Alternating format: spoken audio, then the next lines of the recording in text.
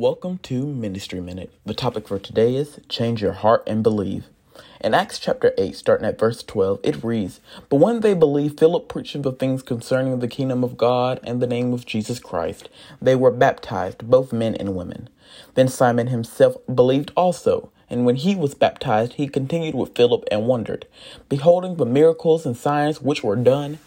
Now when the apostles which were at Jerusalem heard that Samaria had received the word of God, they sent unto them Peter and John, who when they were come down prayed for them, that they might receive the Holy Ghost. For as yet he was fallen upon none of them, only they were baptized in the name of the Lord Jesus. Then laid they their hands on them, and they received the Holy Ghost.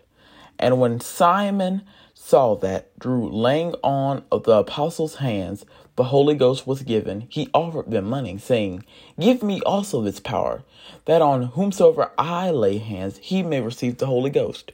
But Peter said unto him, Thy money perish with thee, because thou hast thought that the gift of God may be purchased with money. Thou hast neither part nor lot in this matter, for thy heart is not right in the sight of God. Repent therefore of this thy wickedness, and pray God, if perhaps the fault of thine heart may be forgiven thee. In order to have God's Spirit, we must purify ourselves and change our heart. Later on in that chapter, starting at verse 35, it reads, Then Philip opened his mouth and began at the same scripture and preached unto him Jesus. And as they went on their way, they came unto a certain water.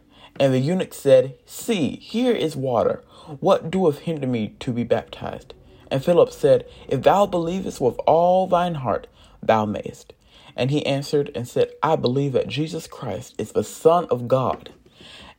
And he commanded the chariot to stand still.